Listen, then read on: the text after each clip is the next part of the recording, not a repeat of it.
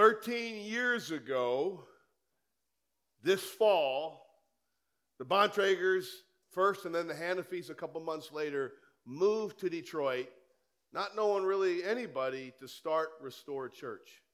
And did you know that 11 years ago today, we launched our first regular worship service? God is faithful. We've had ups and downs and ups. But the church continues to move forward on the heels of Jesus' unstoppable promise. He said, I will build my church, and the gates of hell will not prevail against it.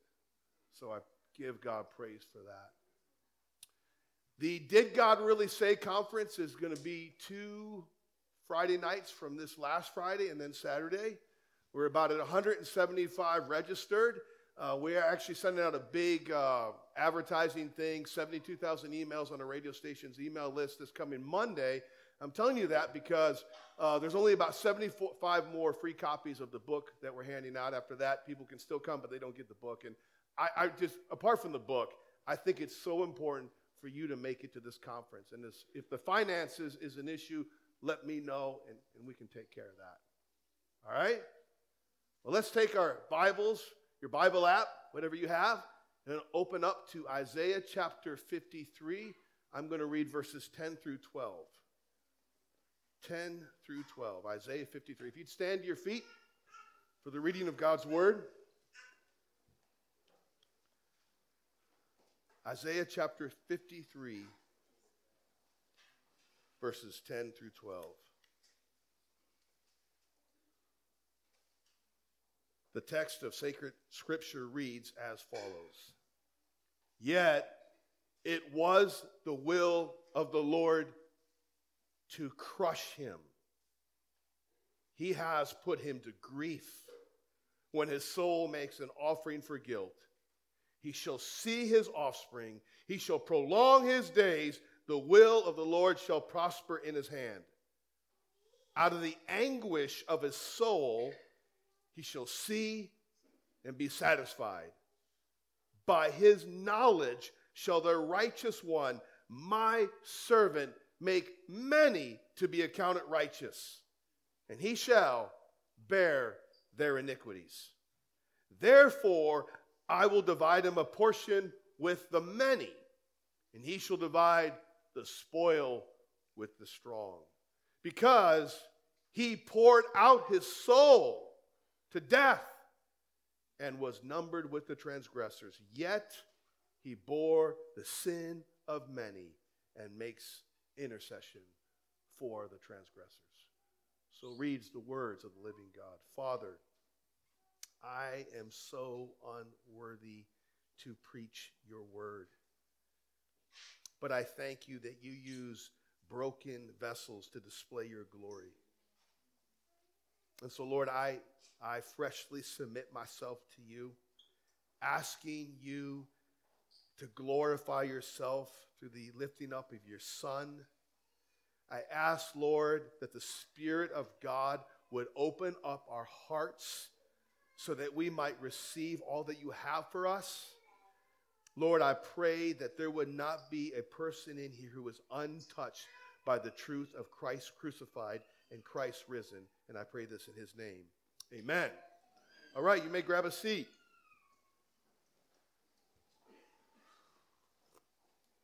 From China to Chicago, from the DR to Detroit, from Ireland to India, from Kenya to Kansas, from Mexico to Mississippi, from Nairobi to New Orleans, from Vietnam to Virginia Beach. I could go on and on and on and on. In tons of different languages, in tons of different styles, in tons of different venues, from structures that don't even have walls with dirt floors to fancy buildings to warehouses to post offices like this.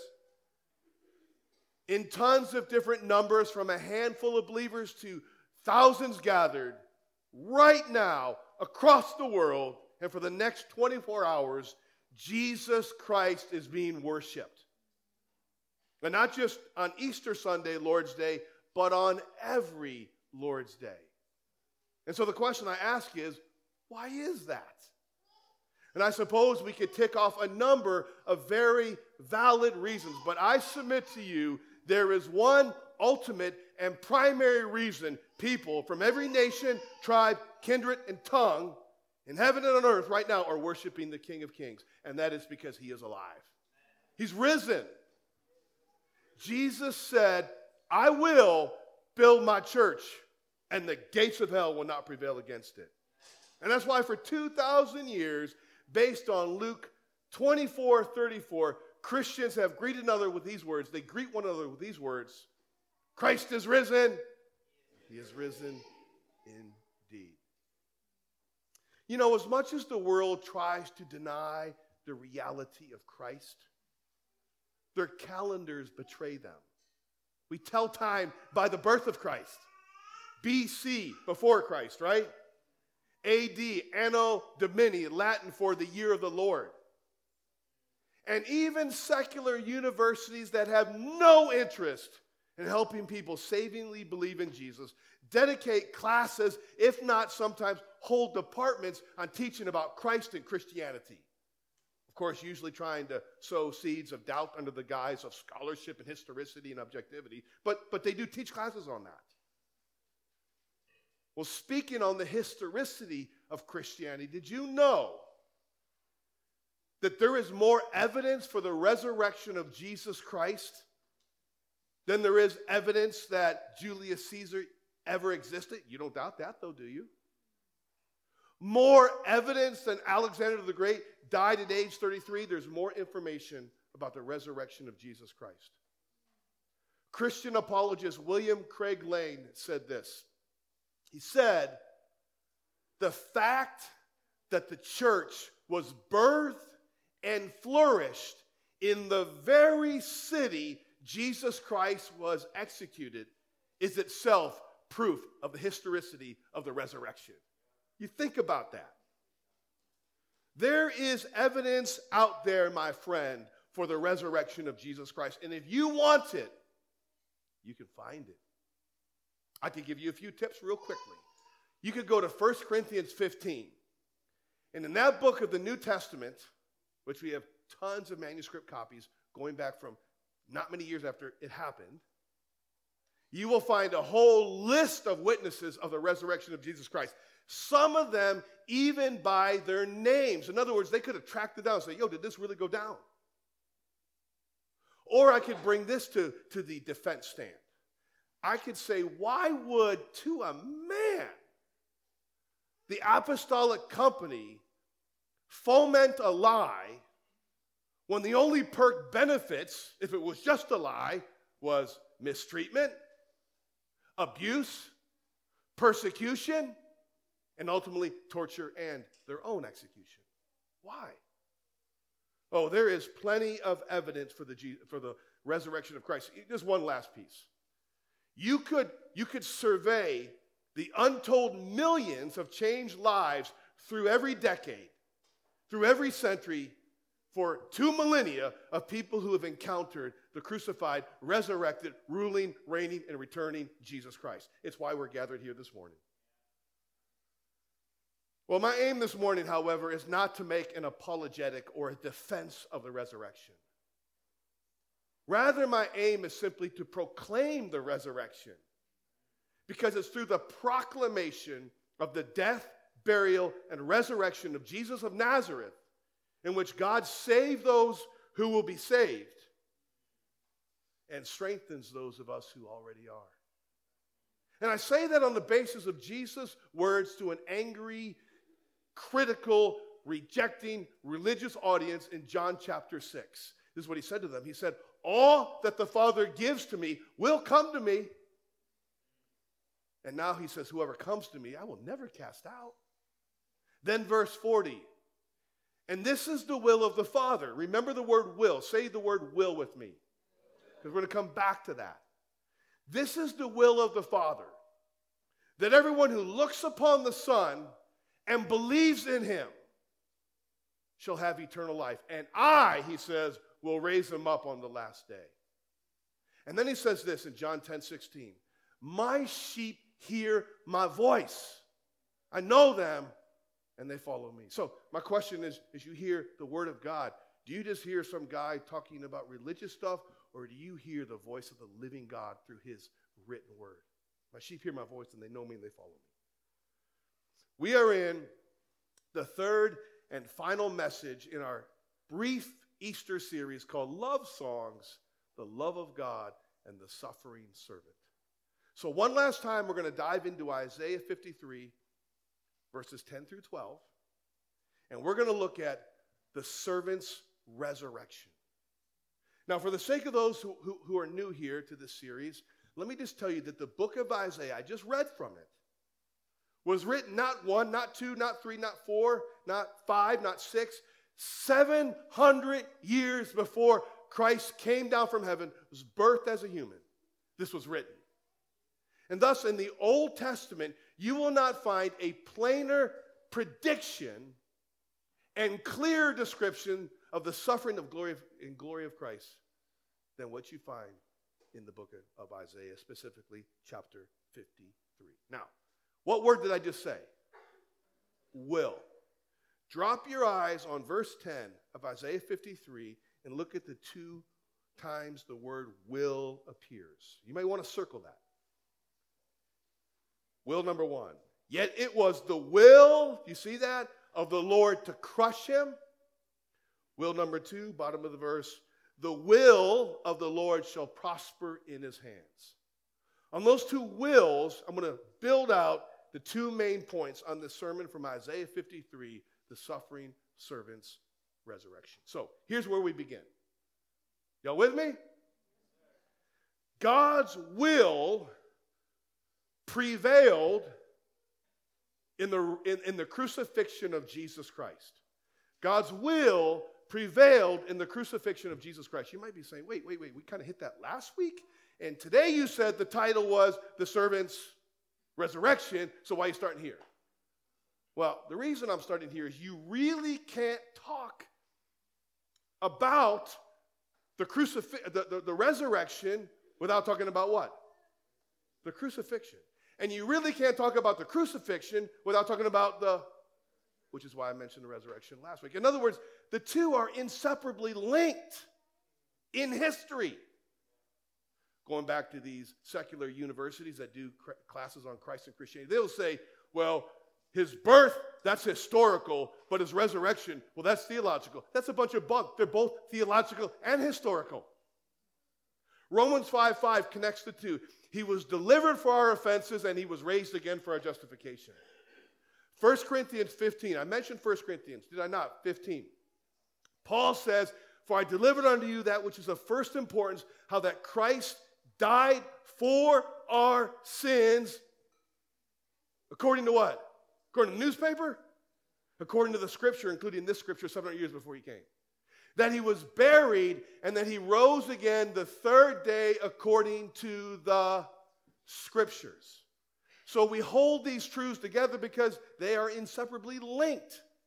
And even this verse itself, as we will see, connects the crucifixion with the resurrection. I now very quickly summarize what we covered last few weeks, like in a matter of minutes.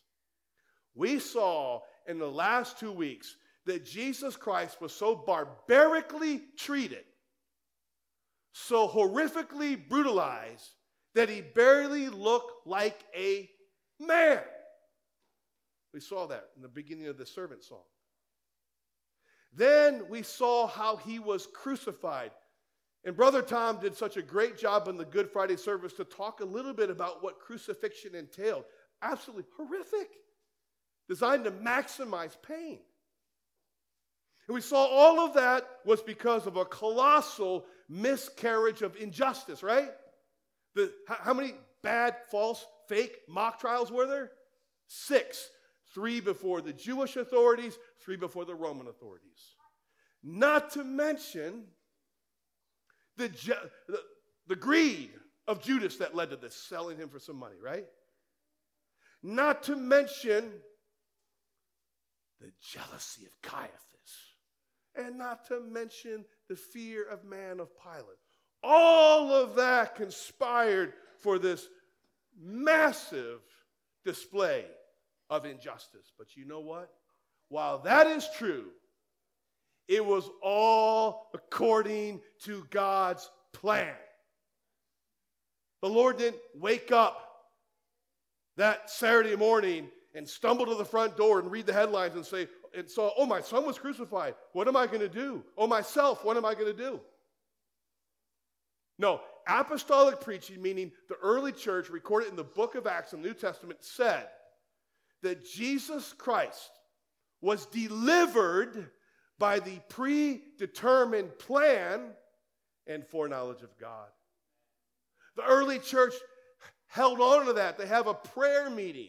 And they say, surely there was gathered in Jerusalem against your holy servant, Jesus, Pilate, Herod, and all the other Gentiles, to do, he says, here's the words, whatever your hand and your plan predestined to occur.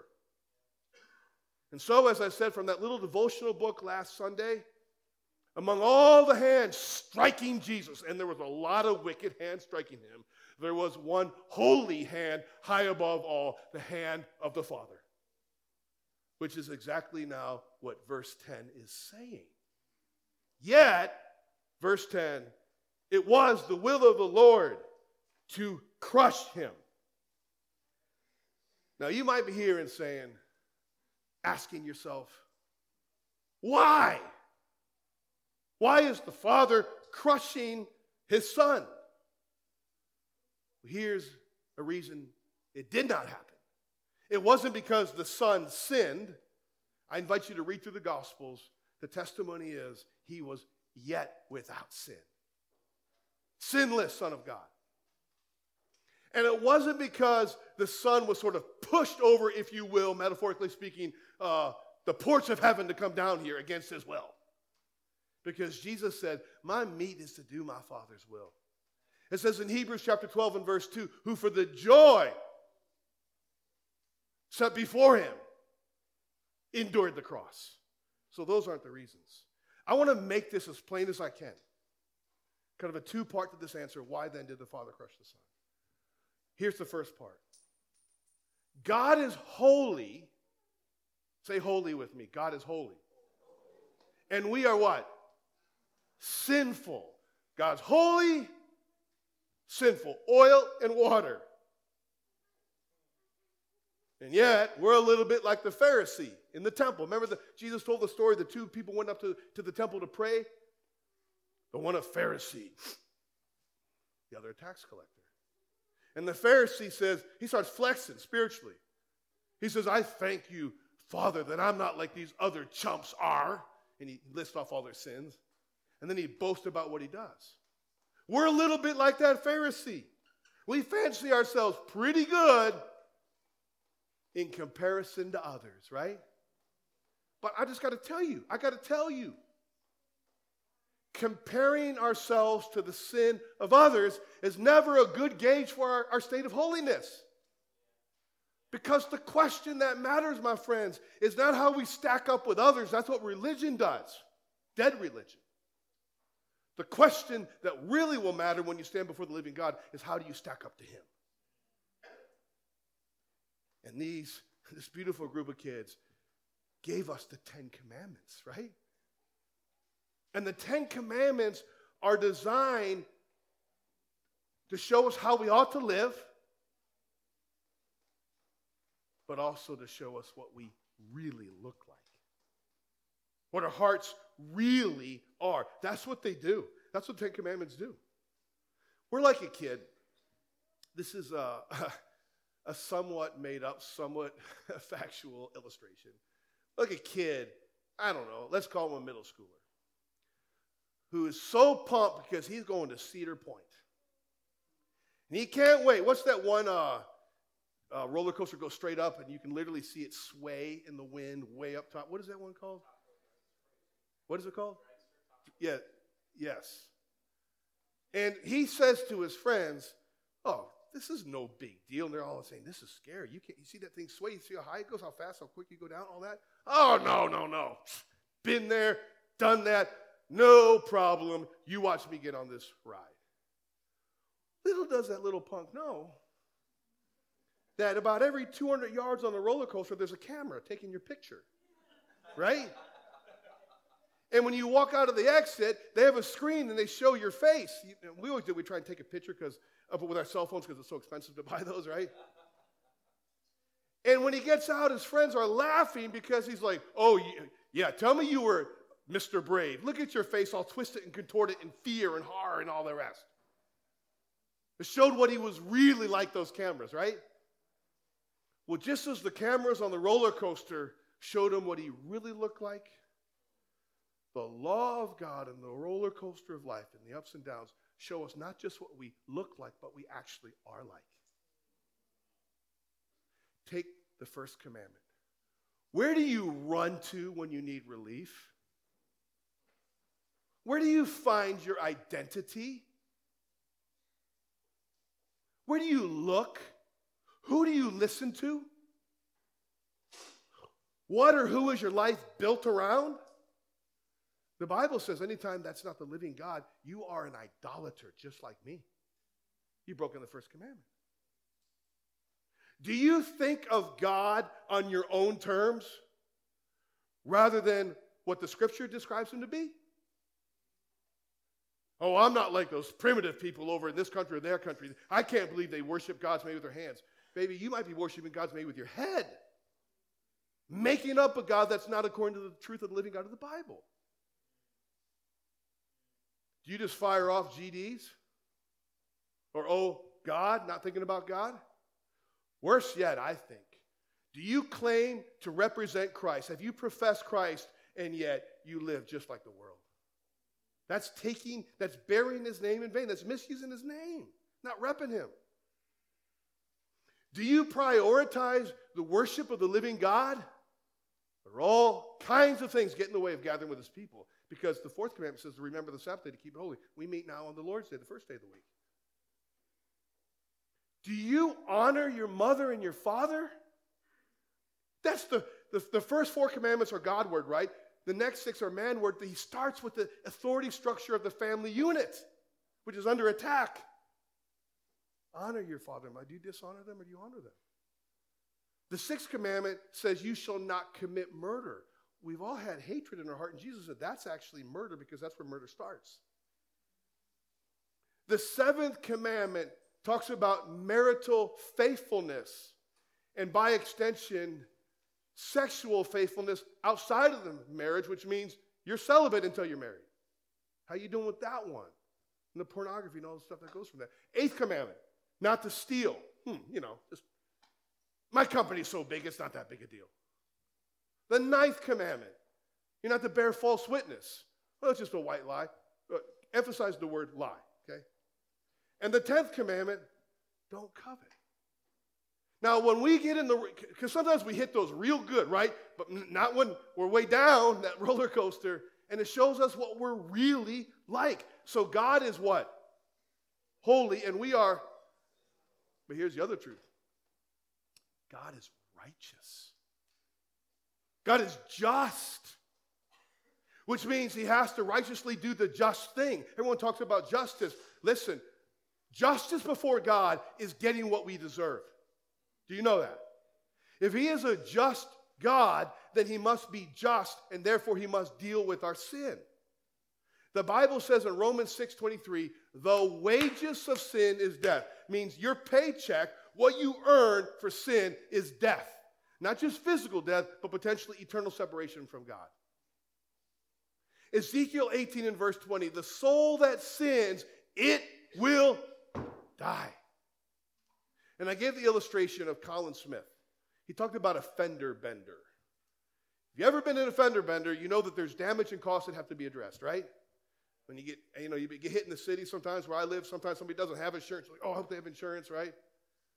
Or then when the insurance companies talk, there's wrestling about who's going to cover what. Why? Because there's damage and cost that must be addressed.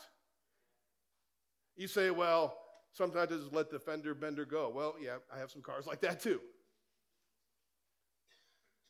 But God is God. God is the same yesterday, today, and forever. God will not allow the damage and cost of sin to go undealt with. Because then God would stop being God. And last I heard, God will not stop being God. The wages of sin is death. Now, this brings us to the good news. God's holy, we're sinful. God must deal with our sin. The good news is Jesus Christ died in our place to cover the damage and the cost of sin. I can't really fully fathom what that meant for him. These 7 dear brothers up here Friday night helped me go a little bit further in understanding the depth of that, how horrific it was. Do you realize that Jesus Christ sweat great drops of blood? This is an actual physical condition. I've been stressed out in my life. I've never been that stressed. Where literally blood will come through your pores.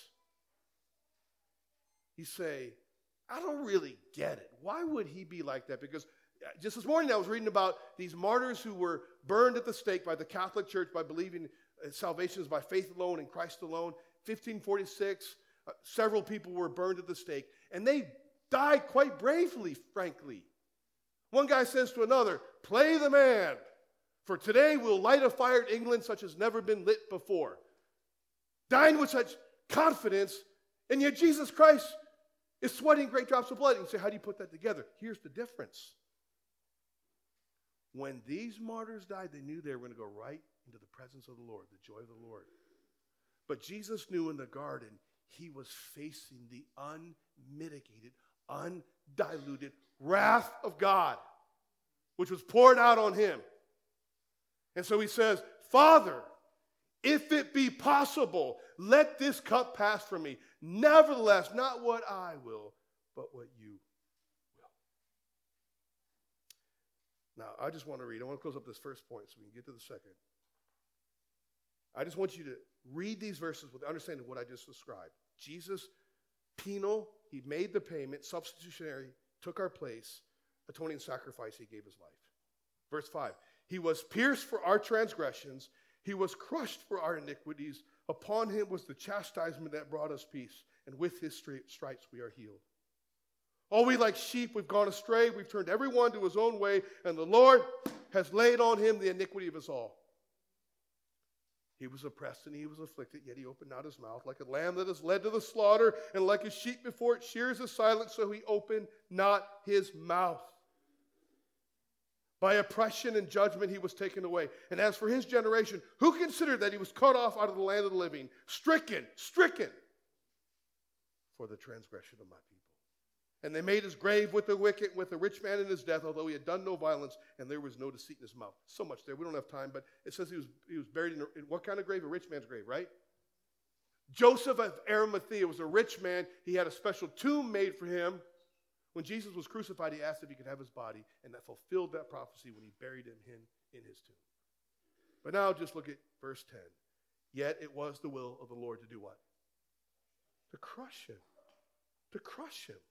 That was his will.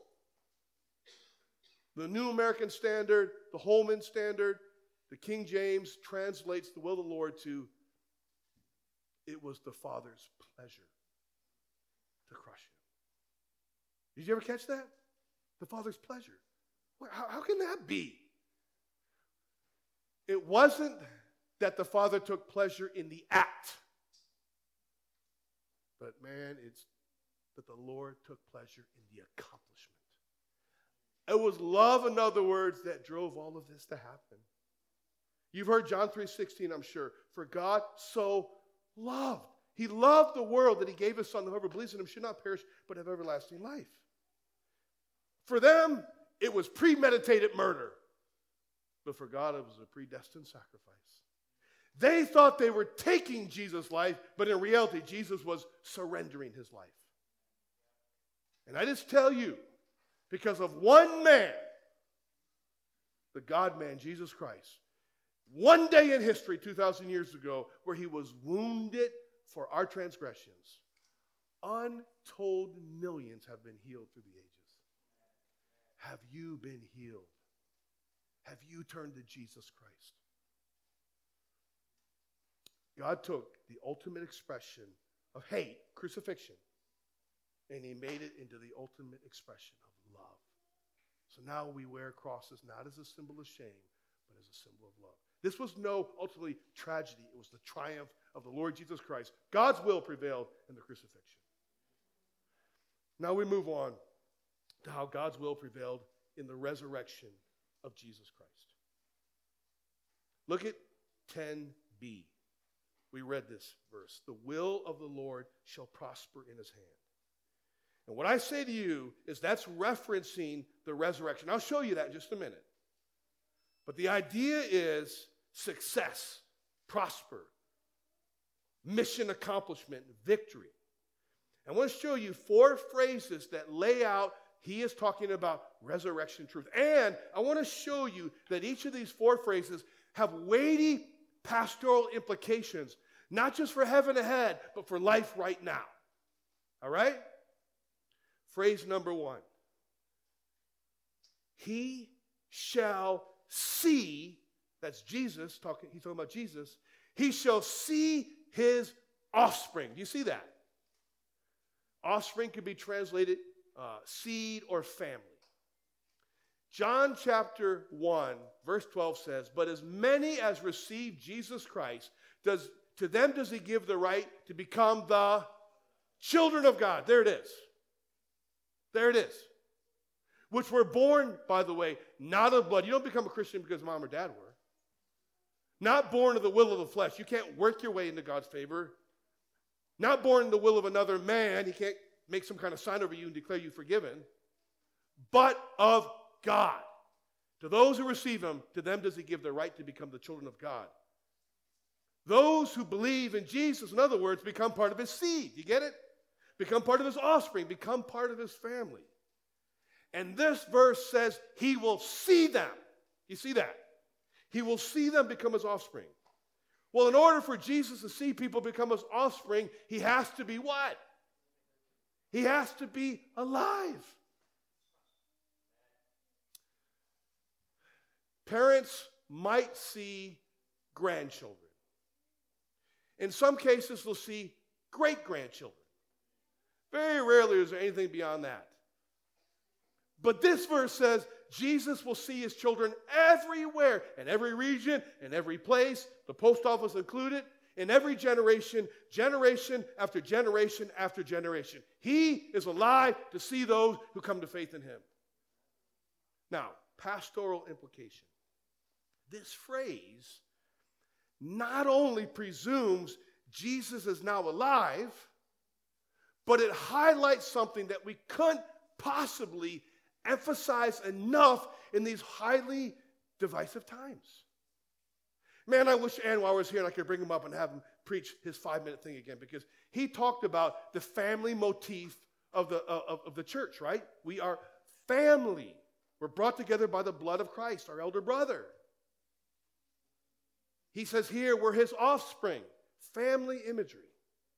But we live in a time, and Anwar laid this out, where there is so much division going on. And one of the areas of division is in the area of ethnicity. Racism repackaged. Where the world wants you to see somebody of a certain ethnicity and think this about them, to think this about their past, and all of that. That is so counter to this verse. And I thought of this illustration, which this one hits home to me for obvious reasons, and it will for others here, but hopefully for all. Take a family that is multi-ethnic. I'm talking about a human family. By way of marriage, husband and wife, by way of adoption, all kinds of things. That a black father isn't going to say, oh, there's my white son. Would he? An Asian father wouldn't say, oh, there's my brown son. Would he?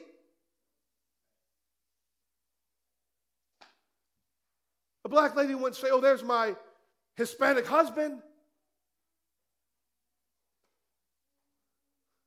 My whatever brother, sister, do you get the point? You'd say, that's my brother, right? That's my sister. That's my wife. That's my husband. That's my son. That's my daughter. That's how you would think about it. How much more should we think of that in the eternal blood-bought family of God, hey? I don't look at Pastor Cleet and say, there's my white fellow pastor. I might say Amish sometimes. I got to check that down, okay? All right? No. I don't say, Charles, there's my brother black pastor and Nick, my brother Asian pastor. I might think those are my pastors who need to get their heart right and start hunting like me and the other pastor, but no, I don't. I just think those are my pastors, my fellow pastors, my brothers, right? Do you get the point? It says in Hebrews of Jesus Christ, wherefore, on the basis of his death, resurrection, creating a new family, he's not ashamed to call them. It doesn't say his Jewish brother, Christian brothers, or his Gentile Christian brothers. He's simply not ashamed to call them his brothers. And Ephesians 2 says, God, bam, knocked down the middle wall of partition, creating out of two men, metaphorically speaking, one new man, one new family. Let me run. I hope we get the point on that one. Very, very, very important in this season. Number 2, it says, he shall prolong his days. You see that? That's just as plain as can be, right? He shall prolong his days. Jesus said that would happen, that he would live again. He said he would do that. He said, I have power to lay down my life, and I have power to take it back up again. And I was going to have you go through several passages in the book of Acts to show you this was apostolic preaching. I don't have time. Read the book of Acts, and they will say all the time, you killed him, but God raised him. You killed him, but God raised him. And oh, by the way, God was behind it all anyway for the salvation of his people. And these prolonged days are actually forever days because according to Romans chapter 6 and verse 9, once death has been conquered, it can't rear its ugly head again. This is what it says about Jesus. We know that Christ being raised from the dead will never die again. Death no longer has dominion over him. Now, pastoral implication.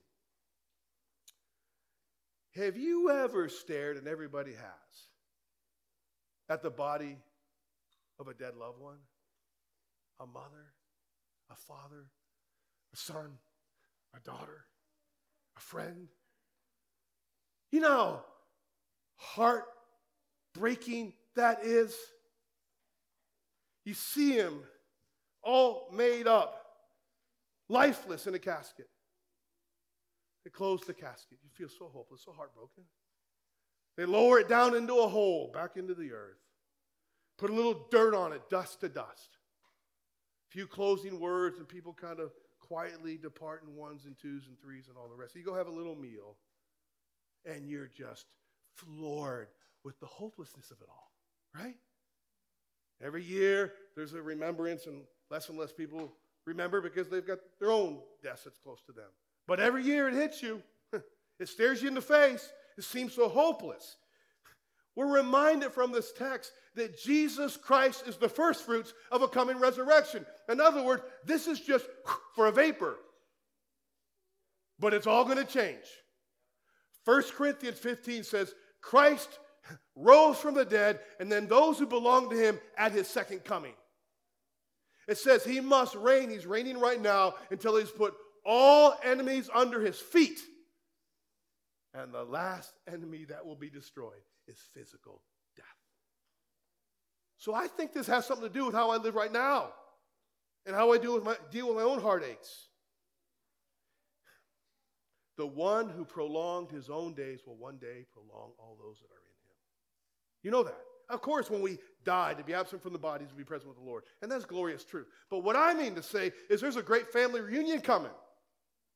When the dead in Christ shall rise first, right? Then we which who belong and remain to the Lord will be with him forever. Therefore, Paul says in 1 Thessalonians 5, comfort one another with these words. I'm comforting myself right now with these words. What about you? So not only is he alive to see people come to him? He is alive to raise our bodies just like he raised his own. Now, can I hit these last two phrases? You're never supposed to go on special holidays longer, but every day is the Lord, every Sunday is the Lord's Day, so I'm going to hit these last 2 points, okay? Verse 11. The will of the Lord shall prosper in his hand. Now, remember how I said, I think he's talking about resurrection. Do you see that now, based on the other two phrases? The will of the Lord shall prosper in his hand. God's great purpose. I tell you, whether you can see it or not, whether we always believe it, we certainly don't feel it a lot, God's great and grand and ultimate purpose will be irrefutably and completely brought to fruition. It will happen. In Revelation 5, John is crying. He broke down crying because he says, who is worthy to take the scroll? You remember that passage? And open its seals? Basically, the scroll is the title deed of history in the universe. And he's weeping because he doesn't think there's anybody worthy who can unfold history. And then he hears a voice, hey, John, you don't need to weep anymore. Because there is one who's worthy to open up the scroll and the seals. Remember that? Yeah. And then you have this. He says, behold, the Lion of the tribe of Judah, he's conquered and overcome, and he is worthy to open up the seven seals and unfold the scroll. And no wonder it says in verse 9, it's so cool. This is one of those electric passages in Scripture that just grips you. He says, behold, I saw a lamb. There's four elders, or four living creatures, all these crazy heads, and then the 24 elders, perhaps angels. And he says, between them, he saw. Now listen to me. He sees a lamb standing, alive, as though it had been slain, crucified. The resurrection of Jesus Christ is the ultimate proof that Ephesians 1:11 is true, that God is working all things according to the counsel of his eternal will. And that, as it said, Jesus said in John 40, this is the will of the Father, that everyone who looks upon the Son and trusts in him will have eternal life. And I will raise him up on the last day, and not one will be lost. Verse 12 adds to this imagery of victory, of accomplishing God's will in the resurrection of Jesus Christ. It adds to that a military analogy. I want you to see it. Therefore, he says in verse 12, I will divide him a portion with the many, and he shall divide the spoil with the strong. Where do you see the military analogy? The spoil, right, with the strong. That's what you see. And when I read that, I thought, because I'm preparing for Did God Really Say conference, my text, 2 Corinthians 2, you remember when Paul says, but thanks be to God who always causes us to triumph. Idea is triumphal procession. That is a reference to what happened in Rome whenever a general won a big victory. I want to describe it to you really quickly. The idea is when there was a military battle and the Roman general prevailed with his triumphant army, there would be a massive ticker tape parade, a big, like ticker tape parade on steroids, if you will. Held in the streets of Rome, the victorious general would be celebrated, his triumphant army that won the victory. Streets of Rome would just flood with all of the thousands and thousands of citizens lining the parade route. They would actually begin to mass in the pre-dawn hours at a place called Campus Martius. And once they were all assembled, as the light was rising, they would spend hours slowly going through the city, arriving in the capital district to proclaim their victory. Up front were the statesmen and the senators. It's just like today, the politicians want to get all the credit. They'd be in the front of the parade. Then you would have the trumpeters with these big, massive brass trumpets just glistening in the sunshine. You know what came after that? The POWs, the captives, shackled in chains, prisoners of war. Along with them would be the gold that was the spoils of victory that they got from them, the armaments, the weaponry, all of that. They would be followed by a special group of soldiers whose job, frankly, was at the end of the parade to execute the POWs and then put their wares on display. That would be followed by a large contingent of priests, pagan priests, swinging these incense things, almost like when you go to a big league game and they have all the smoke come up as they announce the starting line, that kind of thing. Smoke, colorful smoke, vibrant smell and all that. The smell and sound and sight of victory, they were waving these incensers. And then there was the general, I'm sure in a souped-up chariot, right? Dressed in full regalia purple, his face painted red, holding the scepter. Servant behind him holding on a stick the halo of Jupiter over his head. His family and other cabinet members in attendance with him. And then behind him would be masses of troops, masses. The regiment of cavalry, the regiment of bowmen, the regiment of swordsmen, just boom. Massive procession. And it was saying the general was the victor, unquestionably. And I think Paul uses that reference to remind us that the ultimate general, the ultimate king, the ultimate captor is the Lord Jesus Christ. Only, unlike those Roman generals who required their people to die for them, this king captures us with his own death to make us his own. Quite a script flipping right there. And I just wonder, have you ever surrendered to him? I mean, really, I'm not asking you if you prayed a prayer.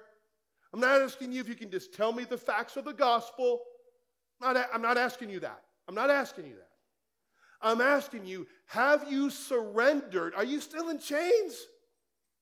Or have you been made alive in Christ? For Paul, who referenced this very illustration, he met the Lord Jesus Christ on the road to Damascus. He was stopped dead in his tracks and made alive. Acts 9, Acts 22, Acts 26. We just sang that song. I was dead in the grave. I was covered in sin and shame. I heard mercy call my name.